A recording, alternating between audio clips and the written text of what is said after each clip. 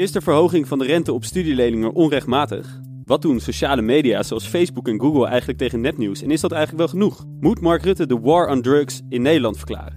Dit is de podcast Dit wil je weten van week 21. Dat heb gestaan op Facebook. Public enemy number one is drug abuse. Studenten zijn boos. Ja, dat zijn ze wel vaker. Maar dit keer hebben ze een punt. Welkom lieve luisteraars bij de podcast Dit wil je weten. Heb jij de hele week het nieuws willen volgen, maar ben je daar gewoon niet aan toegekomen? Wil jij op deze vrijdag een goed verhaal hebben bij het koffiezetapparaat of op de Vrijmibo? Dan is dit dé podcast voor jou. Wij bespreken 3 verrassende, epische of gewoon hele grappige verhalen van het nieuws van afgelopen week. Mijn naam is Maurits en normaal gesproken doe ik deze intro niet. Maar omdat de vaste presentatrice, ons aller Veerle, zichzelf heeft opgesloten in de biep deze 2 weken om haar scriptie af te ronden, zullen jullie het deze en volgende week met mij moeten doen. En ik zie nu al heel veel teleurgestelde gezichten aan deze tafel. Nou, dat is een goede start, toch? Goed, ja, ik vond het echt best vroeg. Ja, gaat goed. Leuk dat je er weer bent, Andy. Ja, fijn. Dankjewel. Leuk dat ik er weer mag zijn. Ja. Heel gezellig. Ik mis Veerle wel. Nu al? Nu, ja, nee. Wow. Maar ze is over 3 weken terug. Ja, het duurt nog 2 weken nu, dus het is al heel dichtbij. Ja. Heel dichtbij. Ja. Freek, jou zagen vorige week ook. Fijn dat je er weer bent. Ja, ik vond het zo leuk. Ik dacht, ik kom nog een keer. Ja? Ja, echt. Nee, Het was natuurlijk een beetje jouw rentree in de radiowereld, als ik dat zo mag zeggen. Ja, en die beviel wel goed. Rentree? Hoezo rentree? Nou, ik heb Heb je vorige week niet geluisterd? Ah, nee, sorry. Jezus. Ja, daar ga ik eerlijk zijn. Goed, die zien we volgende week niet meer terug. Nee, ik heb als kind eigenlijk heel veel radio gemaakt. Van mijn 15e tot mijn 19e, dus kind. Als puber. Oké, op een zender of gewoon voor jezelf? Ja, ik werd opgeleid tot DJ. Nou, en toen ben ik ermee gestopt. En toen zat ik ineens weer achter de microfoon. Dat beviel wel goed. Nice. Ja, het is een ervaren radioman hier. En aan de rechterkant, niemand minder dan Laura. Welkom. Dankjewel. Laura, leuk dat je er bent. En fijn ook dat je deze prachtige zomeravond met 3 mannen in een klein hokje ergens in de Bijlmer wil delen. Leuk dat ik er mocht zijn. Ik ben de enige outsider, een beetje, maar... Nou ja, ook niet de eerste podcast die je maakt, volgens mij. Nee, de eerste met jullie. Ja, nou, hartstikke leuk. Laura, jij bent journalist in wording. Ja, in Spee. In Spee? Ja. Vertel, wat doe jij allemaal als journalist in Spee? Ja, een journalist in Spee die werkt vooral heel veel gratis. En dat is hartstikke leuk eigenlijk. Ik zit in het Stimuleringsfonds voor de Journalistiek, een denktank. Ik werk bij Red Pers als redacteur en eindredacteur. En ik heb stage gelopen bij de Groene Amsterdammer. En daar ben ik een beetje blijven plakken als webredacteur als ze me willen hebben. Zo, dat klinkt als heel wat. Ja, het is allemaal in een tussenjaar tot stand gekomen. Dus nu zitten we aan het einde van het tussenjaar. Dus dan kan je een lijstje afratelen. Ja, maar het tussenjaar is bijna ten einde. Ja. Wat gaat er volgen nog? Studie. Oh, je moet straks weer de collegebank in. Ja, we gaan weer de collegebank in. En ik heb er heel veel zin in om weer een gestructureerd leven te hebben. En dat je niet elke week denkt, wat ga ik eigenlijk volgende week met mijn leven doen? Oh, wauw. Ja, ik zou ook wel weer terug de collegebank in willen eigenlijk. Ja, 100%. Maar jij zit dus wel in het nieuwe leensysteem. Ik zit wel in het nieuwe leensysteem, ja. Oh, leuk. Ik was de Hoeveel allereerste. studieschuld heb je al? Ik kijk niet meer. Ik ben echt een van die mensen die niet meer op Duo durft in te loggen en niet meer durft te kijken. Ja. Freek, kijk jij nog vaak naar je... Vaak. Nee, ik zat nog in het oude systeem. Dus ik heb dat allemaal Gratis zeer... ik had oprecht nog gewoon Jij echt bent gratis relaxed. geld. Ja, dat was echt gratis. Nice. Wat goed. Ja. Jongens, het is vandaag natuurlijk een mooie dag. De dag van de democratie die we hebben gevierd. Europese verkiezingen vandaag. Hebben jullie allemaal gestemd? Timmer Frans? Natuurlijk. 8 uur 's ochtends. 8 uur 's ochtends al? 8 uur 's ochtends. Jij stond in de rij voor de... Ja. Echt? Ja, Wauw. ik stond in een rijtje. Vond je dat zo belangrijk? Nou, ik moest eigenlijk zo vroeg. Maar ik vond het leuk. Ik stond achter een oma en voor iemand met een klein kind. Dus dat is... dan heb je wel het gevoel van de stemdag. Ja, wauw. Freek? Ja, nou, een uurtje of 3 's middags. Op een gemak. De student. Gewandeld, dacht ik zo. Gratis koffie gehaald bij Bij de bibliotheek, ja. bij de dacht ik, bibliotheek. Nice. op mijn gemakje, ja. En wat is er een beetje gestemd hier, als ik een beetje rondkijk? Ik heb Felix Slos gestemd. Die het volgens mij net niet Van? gehaald heeft. D66, nummer 4. hebben volgens mij 2 zetels gehaald, dus Ja, ik ook. Oh, zielig. Ik ook. Weggegooid. heel jammer. Ja, weggegooid stem. Ja, ja, zo werkt het. Ja. Jij ook op Felix? Ja. Jij ook op Oh, Felix? nee, niet op Felix. Op Bas Eickhout van GroenLinks. Omdat ik hem gewoon de effectiefste Europarlementariër vind. Dat hoor ik veel meer mensen zeggen. Ja. Onderbouwd. Ja, nee, ik stem nooit op een witte man. Dus Oh jeetje, is een Bas, first. als je luistert, je hebt iets heel goed gedaan. Maar volgens mij kunnen we het stempercentage aanzienlijk verhogen als we een digitale stempas doen. Weet je waarom? Ik heb vandaag 6 mensen gesproken die zeiden, ja, ik wil wel stemmen, maar ik ben mijn pas vergeten. echt? Ja, Ja. Dan ben je Ja, ook ik vind het gewoon ook niet geen echt klap. wel- Ja, dan verdien je het ook niet om te mogen stemmen. oké, dat is duidelijk. Dus als Dan mensen niet. zeggen, ja, ik ben hem Burgerplicht. kwijt. Dan denk ik ook, ja, hoe dan? Wat voor huis heb je dan? Wat doe je ermee? Maar wat is dan een digitale stempas? Ja, ik Is weet dat een niet. soort app of zo? Ja, precies. Gewoon een app. Ja. Oh, nou. Klinkt veilig. Ja, sluiten we ook niet een enorm deel dan weer mee uit vervolgens. Krijg je die discussie weer. Oké. Lastig. Maar het was niet het enige grote nieuws van deze week. En veel mensen luisteren natuurlijk naar Dit Wil Je Weten ook om een beetje op de hoogte te worden gehouden. En wij bespreken dan 3 belangrijke, maar niet per se grote verhalen van het nieuws. Dus niet per se de headlines. En daarom dachten we, misschien moeten we ook een beetje een soort update doen van wat er is nou deze week allemaal gebeurd. Wat zijn nou de belangrijkste nieuwsberichten van afgelopen week? En Andreas, Ja, wij gaan dat voor het eerst doen. ja, is goed. Let's do Leuk, it. ja. Nou, er is Wel. best veel gebeurd, maar deze week. 4 dingen die ik denk nuttig zijn of leuk zijn om te bespreken. Namelijk, we hebben 2 events naar Nederland gehaald. Allereerst natuurlijk het Eurovisie Songfestival, gewonnen met Duncan Lawrence. Wat ik wel interessant vond, was het optreden van Madonna. Hebben jullie dat gezien? Wat, Nee, we hebben wel veel over Nee. gelezen. ik wel. Jan Smit was commentator. Ik dacht dat hij zei het was tantoevals, maar hij zei het was wanstaltigevals. Wat heel jammer was, want ze wilden eigenlijk een statement maken voor vrijheid. Namelijk door 2 mensen op het podium hand in hand weg te laten lopen. Eentje met een Israëlische vlag en eentje met een Palestijnse vlag. Maar door haar valsheid was dat redelijk onder in de schaduw gekomen. En Jan Smit, die was echt een beetje boos. Die was echt boos. Ja, die was Ja. echt gewoon nijdig toen hij... Wat je ja. even moet doen, is zometeen op YouTube kijken en naar het filmpje kijken wat Madonna zelf gepost heeft van het Eurovisie Songfestival. Want daar is het allemaal vlekkeloos, zuiver en prachtig. Oh, Ze hebben het later Interessant. geautotuned en dat op hun YouTube gezet. Wauw. wauw. Oké. Het tweede event wat we hebben gehaald is het Formule 1 event in Zandvoort. Zandvoort krijgt weer de Formule 1. Ja, hebben we ook al een keer in deze podcast besproken. Oké, dan gaan we door naar de volgende. Nee, niet per se, maar fijn dat het er is gekomen. Of vinden we dat niet fijn? Is dat Ja, goed? wel fijn. We hebben ook hiervoor ook gewoon een jaar, dus dat is wel vrij kort. Er moet ook veel gebeuren. Zandvoort kan nu 2700 mensen huisvesten, of in ieder geval toeschouwers. In China, de F1, daar komen gewoon 30.000 mensen per keer. Dus daar moet nog wel flinke groei in. Ja, en als er 5000 mensen op een warme dag naar het strand willen, dan heb je file. Ja, precies. Ja. 5000. Maar als we echt geld willen verdienen, dan zetten we een tentje neer naast het circuit. Want het laatste appartement staat op booking.com voor €12.000 per nacht. Oh, Jezus, de wauw. paard. Jezus te paard. Nou, ik kijk even naar Freek. Jouw ouders wonen in de buurt, dus op zich. Ja, ik heb het al wel gezegd. Ik geloof dat mijn moeder, die is wel een beetje tegen. Maar toen ik dit zei, toen ging ze toch een beetje kijken van, nou ja, oké, ik ben wel tegen, maar dan misschien... Alle principes zijn te koop. ja. Ik vind autosport helemaal niks. Het derde nieuws van deze week is overlijden van Niki Lauda. Die kennen we natuurlijk allemaal van... Ik zie Maurits kijken, wat is dit? Maar dit is het Tirolse hitje Niki Lauda. Verder was het een befaamd autocoureur die 3 maal wereldkampioen werd. Maar eigenlijk het meest bekend werd doordat hij crashte in 1976. Dusdanig dat zijn hele longen moesten leeg gespoten worden. Allemaal plastische constructies gedaan. Of noem je het plastische constructies? Plastische Jij bent de arts. reconstructies. En toen 6 weken later weer in de auto zat om weer kampioen te worden. Wauw. Ja, een epische... Grote held. Grote held, 70 jaar geworden. Ook daarna nog succesvol geworden met 3 airlines die hij heeft opgezet. Oh. Lauda Air, dat was de eerste. De tweede was Niki. En de derde was, raad het maar, Niki Lauda R. Lauda. Dat waren de 3 airlines.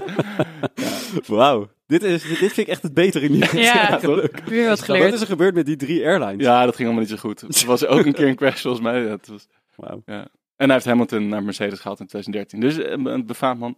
En als laatste natuurlijk na Opstelten van de Steur en Fredje Teven... moest ook Mark Harbers afgelopen dinsdag ruimte maken op het ministerie van Justitie als staatssecretaris. Omdat hij niet genoeg inzage gaf in de misdaadcijfers onder asielzoekers. Dat moest gepresenteerd worden aan de Tweede Kamer. Maar dat was niet helemaal netjes gedaan, want de winkeldiefstallen stonden in de top 10. Maar de moorden en de zedendelinquenten stonden in de kopje overig. Dat is niet echt Nou ja, Dus, maar dit transparant. is een fout van Niet in echt. de boekhouding. Ja, fout van een van de ambtenaren. Dat is toen ook besproken, maar hij heeft niet goed gereageerd. Hij heeft niet gezegd, het kopje overig, wat zit daar dan in? 73 moordpogingen en nog wat. En die ambtenaar die dacht, nou, laten we die moord maar even onder de overig schuiven. Dat ja, ziet er dat wat is minder super heftig uit. onduidelijk. Ja, Ja, denk je dat? Is dat Nou, het is wel besproken. En dat was volgens mij uiteindelijk waarom ze hebben gezegd, ja, dit kan zo niet. heftig? Ja, Als jij dat hoort, Laura, wat denk je dan? Is dat terecht dat hij opstapt? Of? Ja, opstappen is natuurlijk altijd een beetje een geforceerde beslissing. Ik denk niet dat het helemaal zijn eigen keuze was, maar met zoiets, dan moet je wel plaatsmaken. Ja. Nou, wat dat betreft misschien wel een goed bruggetje naar het eerste onderwerp van vandaag. We behandelen er natuurlijk 3, zoals elke week. Maar we gaan eerst beginnen met jouw onderwerp. Ja, En er is misschien nog wel een minister dan die komende week dat is het bruggetje. excuses moet gaan maken. Ja, Of in ieder geval nu snap ik gaat hem. haar kop rollen. Ik heb het dan over minister van Engelshoven, de minister van Onderwijs. Want de studenten zijn heel boos. En volgens deze meneer van RTL Z hebben ze ook nog een punt. Studenten zijn boos. En dat zijn ze wel vaker. Maar dit keer hebben ze een punt. Het kabinet wil namelijk de rente op studieleningen verhogen. Lenen wordt dus duurder. En daarmee wordt de drempel hoger voor kinderen uit bijstandsgezinnen om te gaan studeren. En daarnaast is de overheid tot nu toe geen enkele afspraak over het leenstelsel nagekomen. Laura, jij bent de afgelopen weken in een van die afspraken gedoken. Ja. En dat gaat dan over de rente op de studieleningen. Vertel, waarom vind jij dit zo belangrijk? Waarom heb jij hier zoveel energie in gestoken? Nou ja, ik hoor dus bij de eerste lichting voor wie het nieuwe leenstelsel is ingegaan. Dat is al zuur genoeg. Maar ja, het werd nog mooi gepraat met beloftes van lage rentes. En je hebt lang om terug te betalen. En het gaat je echt niet tegenzitten in je latere leven. Nou, nu weten we al dat het je tegen gaat zitten met de hypotheek. En nu komt er ook nog eens bovenop dat ze de rente willen gaan verhogen. Dus Wat nu is staat er... wat is er met de hypotheek? Ja, het werd altijd gezegd dat ze niet gaan vragen naar de studieschuld bij de hypotheek, dat je niet tegen gaat werken. Maar nu komt er toch steeds meer naar boven dat misschien niet helemaal nee, zo je moet gaat het gewoon zijn. opgeven. Je moet het eigenlijk opgeven. Het weegt dubbel mee. Dus als je 20.000 euro dat studieschuld ook nog? hebt, dan zeggen ze je hebt 40.000 euro schuld. Ja. Oh, nog Ja, meer het slecht is nieuws. Van het ene slechte nieuws naar het andere. Ja. Sorry, Lau. Ga door. Ja, nou, op die noot. Ja, je moet me even helpen. Want toen ik studeerde, en dat geldt volgens mij ook voor Andreas en Freek, toen kregen we gewoon geld om te studeren. Dat heette studiefinanciering. En nu is dat dus niet meer zo. Niet alle generaties genoten die luxe. Nee. Nu krijgen studenten een lening. Zeg dat? Ja, je hebt een lening. Dus eigenlijk wat jullie gratis kregen van de overheid, moeten wij erbij lenen. En daar zit ook een rente op. Mhm. En die was heel laag. Dus het was een gunstige rente. Maar nu lijkt het alsof studenten een soort theedoek zijn die ze steeds verder willen uitwringen. En die rente gaat maar omhoog en omhoog en omhoog. Nou ja, nu willen ze dus welke wet waar het allemaal over gaat, de wet die nu bij de Eerste Kamer ligt, is dat de renteverhoging op een 10-jaarstermijn wordt afgesteld. Wat gewoon ervoor zorgt dat de rente ontzettend omhoog gaat. Mhm. En dat geld gaat niet naar het onderwijs, maar het gaat allemaal direct naar de overheidsstaatkas. Ja. Dus ze gaan extra geld vragen aan rente, aan studenten. Ja. En dat geld gaat niet naar studenten zelf. Nee, dat gaat gewoon lekker naar de staatskas van de overheid. En op een gemiddelde studieschuld van 21.000 euro gaat er wel 5.000 euro nu bij aan renteverhoging, mocht de wet er doorheen gaan. In die hele afbetaling dan 5.000 euro, toch? Ja, maar dan komt er dus eigenlijk op neer dat je elke maand 12 euro extra aan rente moet aflossen met deze wet. Dus Wow, maar 12 euro, dus dat is 150 euro per jaar op 21.000 euro. Ja, Heb je nou je rekenmachine Ja, open? Ja, ik ben wel benieuwd wat het dan de is. rekenmachine wordt erbij gepakt. En toen zag ik Nelly Smit-Kroes, die moest dit dan ook 7%. bespreken in een tv-programma, of een uitprogramma. En toen zei ze, ja, 12 euro, dat zijn 4 biertjes, waar hebben we het over? Nou, Ja, heeft ze daar niet ook gewoon een punt? Ze probeerde de taal van de studenten denk ik een beetje te spreken. Maar Dure ik bier. kan me niet voorstellen dat zij alles zo doorrekent. Want dan houdt het natuurlijk snel op. Een beetje VVD'er. Vijf Ik heb G, alles dat in is bier. gewoon En het komt er natuurlijk nog bovenop. Dus het is niet alsof, zeg maar zo wordt het heel klein gemaakt. Maar gewoon het totaal. Als ze 5.500 euro extra aan elke gemiddelde studieschuld gaan verdienen, dan worden studenten gewoon een soort winstpotje voor de overheid. Nou, maar uiteindelijk gaat het toch niet over heel veel geld. Ik bedoel, dat is toch het niet te doen, denk ik. Het niet om te doen voor die paar 100 miljoen die het oplevert. Nou ja, Maar blijkbaar denk ik wel. meer om het Anders zouden ze concept. het allemaal niet doen. Ja, de Ja. officiële reden is dat het nodig is om het financieel soort van houdbaar te houden, toch? Het systeem. Ja, dat is de officiële reden. Maar goed, kijk, we kunnen een hele lange Zei ik discussie hebben over of dit terecht is of niet. Maar eigenlijk is wat jij hebt geschreven voor Red Pers is veel heftiger. Want het is niet echt de vraag of het terecht is. Het is meer, mag het eigenlijk wel? Ja, nou dit heb ik niet zelf ontdekt. Dit heeft Brechtje Keukens ontdekt. En zij is voorzitter van het LSR. En dat is een rechtsondersteunend organisatie voor studenten. En zij had eigenlijk altijd al het idee van dat leenstelsel, dat kan toch eigenlijk niet. En toen heeft ze een wet gevonden van de Verenigde Naties. Dat eigenlijk zegt dat het hoger onderwijs langzaamaan kosteloos moest worden. Nou, een renteverhoging is daar duidelijk mee in strijd. En ja, eigenlijk mag het dus niet. Het mag dus niet volgens internationale afspraken. Ja, waar Nederland dus, dat verdrag heeft Nederland ondertekend. Het is geratificeerd. Oké. En nu is het dus, wat de wet is door de Tweede Kamer goedgekeurd. Ja, dus de Tweede Kamer heeft deze renteverhoging er doorheen gekregen met een hele kleine meerderheid. En nu ligt deze wet bij de Eerste Kamer. En maandag gaan ze daarover debatteren. En het is heel interessant, want deze week is dus het nieuws uitgekomen wat Brechtje heeft ontdekt. Dat het eigenlijk helemaal niet mag, dat het in strijd is met een wet. Die minister heeft tot dusver dus nog niet echt gereageerd erop. Dus zoals het er nu uitziet, gaat het debat aankomende maandag door. En een week later wordt er over gestemd in de Eerste Kamer. Over dus een wet die eigenlijk in strijd is met internationale verdragen. Dus ik zie dit gewoon niet aangenomen worden. Ja, dat klinkt heel raar dat je een wet zou aannemen die in strijd is met de verdragen die je zelf sluit. Ja. Aan de andere kant, volgens mij de wet is door de Tweede Kamer gegaan. Daarvoor heeft de Raad van State daarover een advies uitgebracht. Een juridisch advies. Wie hebben daar allemaal zitten slapen? Ja, ik denk genoeg mensen dan. Gelukkig, een rechtenstudent heeft niet lopen slapen en is er achteraan gegaan. Maar het is natuurlijk ook wel lastig, want ik zat nog even te lezen over de historie van de studiefinanciering. Zoals iedereen op een saaie zondagmiddag doet. Ja, nee, precies. Weekend. Maar eigenlijk hebben we het gewoon ook nooit opgelost. Ik zag dan weer foto's van naakte. Dat is trouwens ook allemaal echt een probleem. Oh, daar zat je vroeger, ja, precies. Vroeger als het probleem was, gingen mensen gewoon nog naakt op het binnenhof staan. Nu gaan we podcast opnemen en zeggen dat we het stom vinden. Wij worden uitgekleed. Dat was de... Ja, precies. Ja, je hebt het ook gelezen. Ja. Nou, nee, ik zat even te denken, waarom zou je naakt op het binnenhof gaan staan? Maar dat is dat punt wil maken. Precies dat.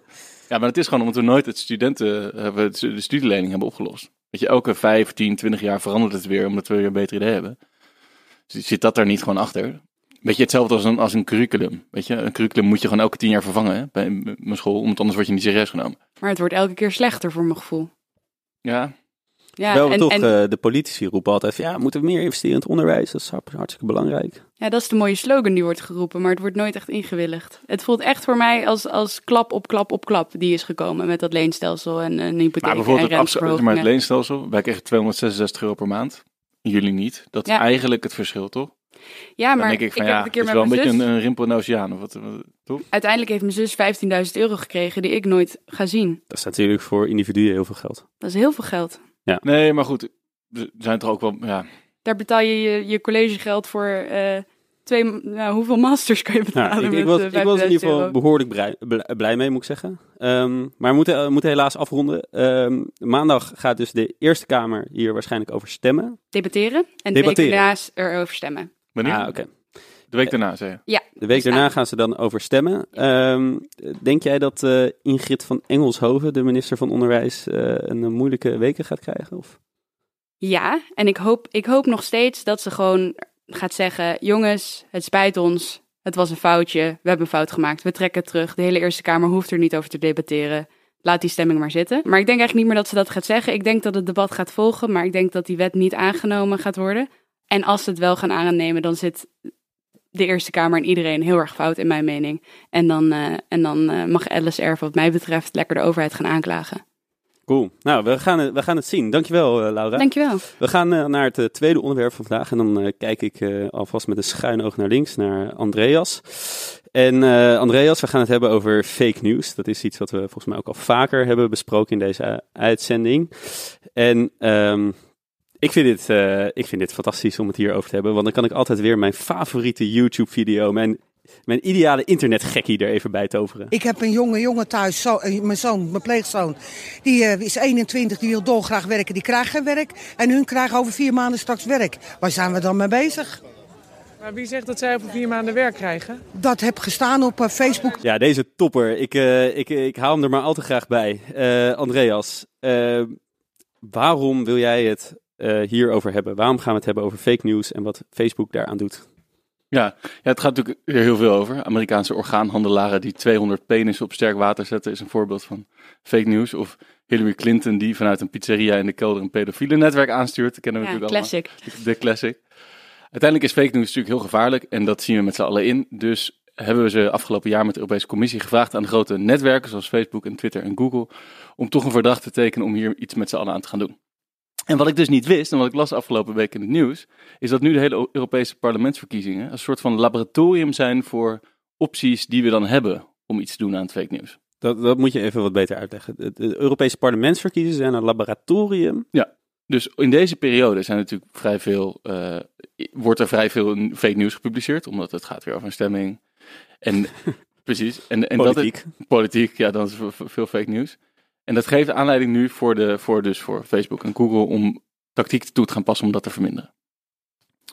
Bijvoorbeeld YouTube, die zegt van we gaan proberen als er nieuws is, altijd maar het nieuws van betrouwbare nieuwszenders voorop te zetten. Of Twitter die zegt we gaan algoritmes maken om fake nieuws te herkennen en dan dus te blokkeren. Maar dat is, ik bedoel, dan krijg je toch nog steeds de vraag, wie is dan de betrouwbare nieuwszender? Of zie ik dat verkeerd? Ja, dat is precies een vraag. Ik denk dat aan de overkant van de oceaan iemand daar heel anders over denkt wie je dan bovenaan moet zetten. Trump, die wordt natuurlijk woest als hij dit hoort. Ja. Maar wist je nu dat dus CNN. de media daar dat nu aan het doen is? Dus eigenlijk aan het censureren van de social media? Nee, ze zijn dus niet echt aan het censureren. Ze zijn alleen de volgorde aan het veranderen. Nou ja, als je dingen verwijdert en accounts blokkeert omdat het fake nieuws is, vind ik het toch censureren. Ja, oké, dat is toch? Dat raakt een censuur. dat raakt een censuur. Nee, ik wist dat niet. Maar is dat, doen ze dit uit een soort van, we hebben een morele plicht om te censureren? Of, Ja, precies. Dus maar dat hebben ze toch ook? Ja, ik weet het niet. Het is natuurlijk een heel lastige dynamiek, omdat in de social media heb je uiteindelijk één iemand die zit achter een computer en die leest één iemands mening of één iemands statement. En er zit niet een soort van groep bij die zegt dit is fake news of niet. Weet je wel? Als wij hier met z'n allen zitten en Maurits gaat iets vertellen wat niet klopt, dan gaan wij met z'n 3 allemaal zeggen, nou, ik weet niet of dit echt klopt. En dan, als ik dat zeg, dan denkt Laura waarschijnlijk ook, ik weet niet echt of het klopt. Maar natuurlijk, de social media is daar heel moeilijk in. Want je gaat niet van al je dingen die je leest ook de comments lezen. Tenminste, dat doe ik niet. Nee, oké, maar daar zijn wel middelen voor om het wel te reguleren, als het ware. Ja, en dat is dus nu allemaal in het thema van AI. We gaan proberen te herkennen of iets fake news is of niet. Dan moet ik zeggen dat mijn eerste instinctreactie, die is wel van, nou, ho. Het zit soort van een gevaarlijk terrein zit je als je dit gaat doen. Je komt op een gebied waar je van ik me snel afvraag van moet je daar zitten. Dat is mijn eerste gedachte als ik het zo hoor. Ja, super gevaarlijk. Ja. Glad ijs. Glad ijs. Vooral ook de manier hoe ze het nu doen. Het staat best wel in de kinderschoenen. De tactiek die nu is als een nieuwsbericht wordt geplaatst, dan checken ze eerst, zijn er veel andere nieuwsberichten die hetzelfde zeggen? Want als dat zo is, dan is de kans waarschijnlijk heel groot dat het dus wel waar is. Als dat niet het geval is, dan wordt er gekeken naar de textuele inhoud van die tweet of van die message. Niet zozeer naar de content. Door een persoon of door een... Nee, door een algoritme. Okay. Dus het algoritme kijkt gewoon, klopt dit? Is dit een normale zin? Dus als je zegt van, ik ben vanochtend opgestaan, ik ga zo lunchen en ik ga daarna naar de maan toe, dan herkent het algoritme dat niet als fake news, want de zinsopbouw is gewoon helemaal goed. Ze hebben bijvoorbeeld gevonden dat in fake news heel weinig ik en mij en zo staat. Dus als er vaak ik en mij staat, dan zal het wel kloppen. Dus mensen die niet goed in grammatica zijn, die worden er ook uitgefilterd. Ja, dat zou eigenlijk namelijk best wel handig zijn. Ja. Oké. Je bent wel van het censureren gedaan. Ja, en de morele plicht om te censureren, hè, jongens. Dat is het. Maar goed, kijk, volgens mij is het dus zo dat vanuit de Europese Unie is er een gedragscode geschreven. En daar proberen deze social media zich nu een soort van aan te houden. Om de verspreiding van nepnieuws tegen te gaan. Daar hebben ze een aantal technieken voor. Maar jij, Andreas, hebt volgens mij een beter plan. Ja. Nou, ik dacht, Twitter heeft nu een knop gemaakt dat als iemand denkt dat het fake news is, dan kun je erop klikken een soort van rapporteren. En als het dan fake is, dan halen ze het weg. Maar waarom doen we niet een soort van extra vote-button op al die posts? Waarop je kan zeggen, ik denk dat het fake news is. En dan komt er zo'n radartje, weet je wel. Gewoon zo van, En 30 mensen hebben nu gedacht dat het fake news is. Als je het leest en je kijkt even naar het radertje en het staat op 0, dan denk je, oké, dit klopt wel. Dan staat het op 80 en dan denk je, oké, wacht even, ik moet wel even blijven nadenken. Ja, maar Weet je, wat Maar wat nee, als dan maar allemaal Fox News-lezers alle New York Times Ja. berichten gaan flaggen? het trollenleger van Ja. Baudet en Wilde. Wordt ingezet wat doe je om, daarmee? Tot een leger van dood. NOS aan. Ja, dat, Ja. Te Waanzinnig makkelijk. Te makkelijk. Moet nog even terug naar de tekentafel. Ja. denk ik. Maar- Wat overigens wel interessant is, Facebook heeft nu een soort van transparantie ding gemaakt, waar je kan zien hoeveel wordt betaald voor deze advertentie en wie betaalt ervoor, et cetera, et cetera. En kan je dus ook precies inzien hoeveel de politieke partijen nu uitgeven aan hun dingen. Dus, VVD, €8500 uitgeven afgelopen 2 maanden aan Facebook. Dat is niet veel. Valt me nee, is mee. helemaal niet veel. Oké. Nee. GroenLinks, bijna 1500. ChristenUnie, €1765 in totaal, in 2 maanden tijd. Ja. Dus volgens mij zit er nog wel potentie in social media voor partijen. Lijkt me ook interessant als je die even vergelijkt met de verkiezingen eerder dit jaar. Oh ja. Ja, die Waarschijnlijk budgetten was zijn dat natuurlijk allemaal gewoon op. 10 keer zo hoog. Ja, alles is op voor de Een beetje Europese opportunisten. verkiezingen. Ja, precies. Goed jongens, hierbij moeten we het gaan laten. Tot slot misschien, Andreas, ben jij hoopgevend over al deze experimenten? Of moeten we toch jouw idee gaan... We gaan helemaal gewoon mijn idee doen. Ik denk dat het wel vaak misgaat, nog, de komende tijd. Dat het wel grappige situaties gaat opleveren. Ja, van mensen die geblokt worden. En, Ja, precies. Ja, genoeg voorbeelden. Volgens mij hebben we haast. Dus ik zal niet... we hebben haast. We gaan naar het volgende onderwerp, naar het laatste onderwerp van vandaag. En dan gaan we naar onze trainee-stagiair Freek van Leeuwen, die deze week voor de 2e keer is. Nog zo'n top onderwerp. Al zeg ik het zelf. Het is ook een onderwerp wat we al vaker hebben besproken. Want we gaan het hebben over... Public enemy number 1 is drug abuse. In order to fight and defeat this enemy, it is necessary to wage a new all-out offensive. Ja, dit was president Nixon, die in de jaren 80 volgens mij de war on drugs verkondigde. Freek, mijn eerste vraag is eigenlijk, is het tijd dat Mark Rutte ook zoiets doet in Nederland? Nou, als je het mij vraagt, niet. Nee, ik denk niet dat dat het probleem gaat oplossen. Verre van. Ik denk wel dat het soort van steeds groter wordt. Want leg misschien even uit, wat is het probleem? Ja, nou, ik las op BN De Stem, dat is de lokale omroep van Brabant. Toch als een beetje... Ja, jongens, het lokale nieuws een beetje... Ik kwam uit Haarlem, zijn hè? Ja, maar zo'n rondje nieuwsites, dan lees je nog wel eens wat. Dat er 200 kilo aan ecstasypillen was gevonden in een loods bij Nieuwedijk. En dat is ergens in Brabant. En dat is dan zo'n bedrijventerrein. En 200 kilo. Nou, politie was heel blij. Het was een van de grotere vondsten van het jaar. Er was een 21-jarige jongen zonder vaste woon- en verblijfplaats opgepakt ergens. De buren, die hadden niks door. Er reden af en toe auto's heen en weer weg. En zoals het gaat op een bedrijventerrein. En de eigenaar, die wist ook van niks. Die zei al zoiets van, wat gebeurt hier nou in mijn bedrijventerrein? Maar er was een lab waar 200 kilo aan pillen lagen. Ja, nou, een opslag was het eigenlijk. Gewoon, het werd niet gemaakt, maar het werd er gewoon bewaard. Tot het weer ergens anders heen ging. En dat ruik je als eigenaar niet, dat zie je niet of zo. Ik bedoel, het lijkt me een best grote... Ja, hij zal daar wel niet zelf binnen mogen komen, dacht ik. Want Ik heb daar nog over nagedacht. Dat valt ook wel mee, toch? Dat zijn 10 verhuisdozen. Ja, jij zegt het. Ik weet Ja, maar als je een heel warenhuis, of het warehouse... Ja, 200 kilo valt mee. Politie was dus wel heel blij. Die zeiden, nou, dit is geweldig, dit is gigantisch. En dat gaf eigenlijk mooi aan inderdaad hoe gigantisch groot dit probleem is. En ook hoe groot die strijd is. En inderdaad, wat je zegt, een war on drugs, die wordt wel gevoerd, dat probeert men wel. Maar eigenlijk, als je de politie het eerlijk vraagt, zeggen ze, wij kunnen eigenlijk helemaal niet. En het gaat eigenlijk helemaal niet, want het is te groot en we hebben te weinig mankrachten hiervoor. Ja, en toch, ik hoorde eigenlijk al jaren wordt hiervoor gewaarschuwd, met name door politiechefs in Brabant volgens mij. In het artikel wat jij doorstuurde stond ook dat de chef van de recherche zelfs stelde dat de drugscriminaliteit zo groot is daar dat het de rechtsstaat ondermijnt. Ja.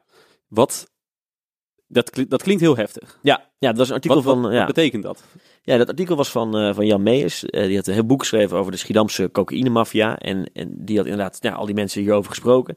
En ja, die ondermijning, dat is eigenlijk dat je een verweving krijgt van de onder- en de bovenwereld. Dat noemen het OM en politie noemen dat ondermijning.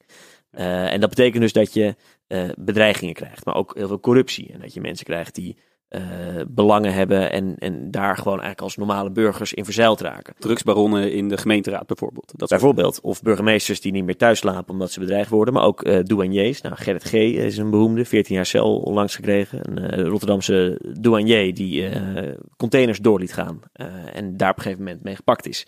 Dus die ondermijning die betekent dat het soort van zich vervlochten heeft door de hele rechtsstaat heen. En ja, dat is een probleem. En dan is natuurlijk altijd de vraag, wat doe je eraan? Hoe gaan we het oplossen?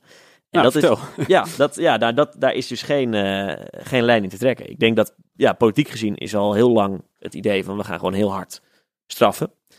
Als je nu aan Ferdinand Grapperhaus vraagt, meneer Grapperhaus, wat voor de goede orde, minister van Justitie. Ja, precies. Dan zegt hij ook aanpakken en hard straffen. En straffen gaan ook omhoog. Straffen zijn ook echt niet mis. Als je ziet wat er nu wordt uitgedeeld aan hogere drugsdealers. En tegelijkertijd zegt de politie... Want hoe hoog is dat dan? Nou, je kan voor een aantal kilo kun je al wel echt enkele jaren de cel ingaan. Oké, dat klinkt heftig. Maar dat schrikt niemand af dus? Nee, het schrikt niet af. Nee, dat is dus het probleem. Dat zou makkelijk zijn. Laura, heb jij een idee wat voor straffen we moeten opleggen aan drugscriminelen om ze op het goede pad te houden? Nee. Eigenlijk niet. Geen idee hoe we dit gaan oplossen. Nee, dat weet niemand. Ook omdat het zo duur is. En duur voor in de handel en dus heel veel geld oplevert. Maar is het eigenlijk wel een probleem? Dat kan je natuurlijk ook afvragen. Ja, dat is de makkelijkste optie. Het is gewoon een probleem onder tafel schuiven. Nee, en dat was interessant, wat ik ook in hetzelfde artikel las van een criminoloog, een soort van de godfather van de criminoloog in Nederland. Die zei, ik zie een parallel met de drooglegging in Amerika in de jaren 30. En daar werd alcohol verboden. Nou, dat gaf enorme criminaliteit en problemen en georganiseerde misdaad. En toen hadden ze zoiets van, hier bereiken we ons doel niet mee, dus we moeten er iets anders mee. En dat is wat die man toch van hoge leeftijd, volgens mij is hij 80, die zei, de huidige aanpak is helemaal verkeerd. We moeten het anders gaan doen. We moeten meer gaan gedogen, gaan reguleren, toe gaan staan. Ja, en dan loop je bij de politiek tegen een enorme muur op. Maar dat heeft dus wel geholpen, het gedogen en het reguleren. Ja, in Amerika voor de drank wel, maar dat is toch ook een andere substantie wel. Ja, ik ook even naar de andere hier aan tafel. Ligt het probleem niet gewoon bij de consument? Hoe noem je ze net? De yoga-snuivers en de agenda-hedonisten van de Amsterdamse ring? Kan je het niet zo oplossen? Dat je niet zegt, we gaan het niet gedogen, we staan het niet toe. Maar we zorgen wel dat de overheid het gewoon zelf gaat verkopen. We zeggen, we gaan gewoon kook verkopen. Mark goede Rutte kook op het Binnenhof voor €5 per gram. Dat maakt dat je de hele prijs omlaag drukt. Dat de drugsdealers willen geen kook meer verkopen, want ze kunnen er geen winst meer op maken. Dus die gaan het uiteindelijk niet meer verkopen. Ja, maar straks heb je iedereen aan de kook in Nederland. Nee, ik denk namelijk niet dat veel mensen niet kook doen, omdat ze het te duur vinden. Dus zou het zo werken? Mensen die kook willen doen, die geven €50 uit en halen kook, denk ik. Tenminste, ik ken geen mensen die het niet doen omdat ze zeggen het is te duur. Ja, ik ben zelf gewoon altijd heel allergisch voor al die jonge mensen die altijd een ecstasy-pilletje in het weekend pakken en er nooit over nadenken dat elk pilletje die ze nemen, dat het komt uit een onderwereld met heel veel criminaliteit en doden en... Sorry? Loodsen in Brabant. Ja, dat het komt uit loodsen in Brabant, waar misschien een paar mensen voor dood zijn geschoten op de weg er naartoe. En niemand denkt erover na als ze op een festival even... Dus eigenlijk moet er een soort bewustwordingscampagne komen onder jongeren die ecstasy-pillen nemen. Ik ben heel erg voor een bewustwordingscampagne. Kijk, dat klinkt als een mooi uitstekend idee. Ja. Tussenoplossing, stapje. Ja. Nou ja, we hebben natuurlijk nu in Nederland ook het experiment, gaan we in ieder geval beginnen in sommige gemeentes met staatswiet.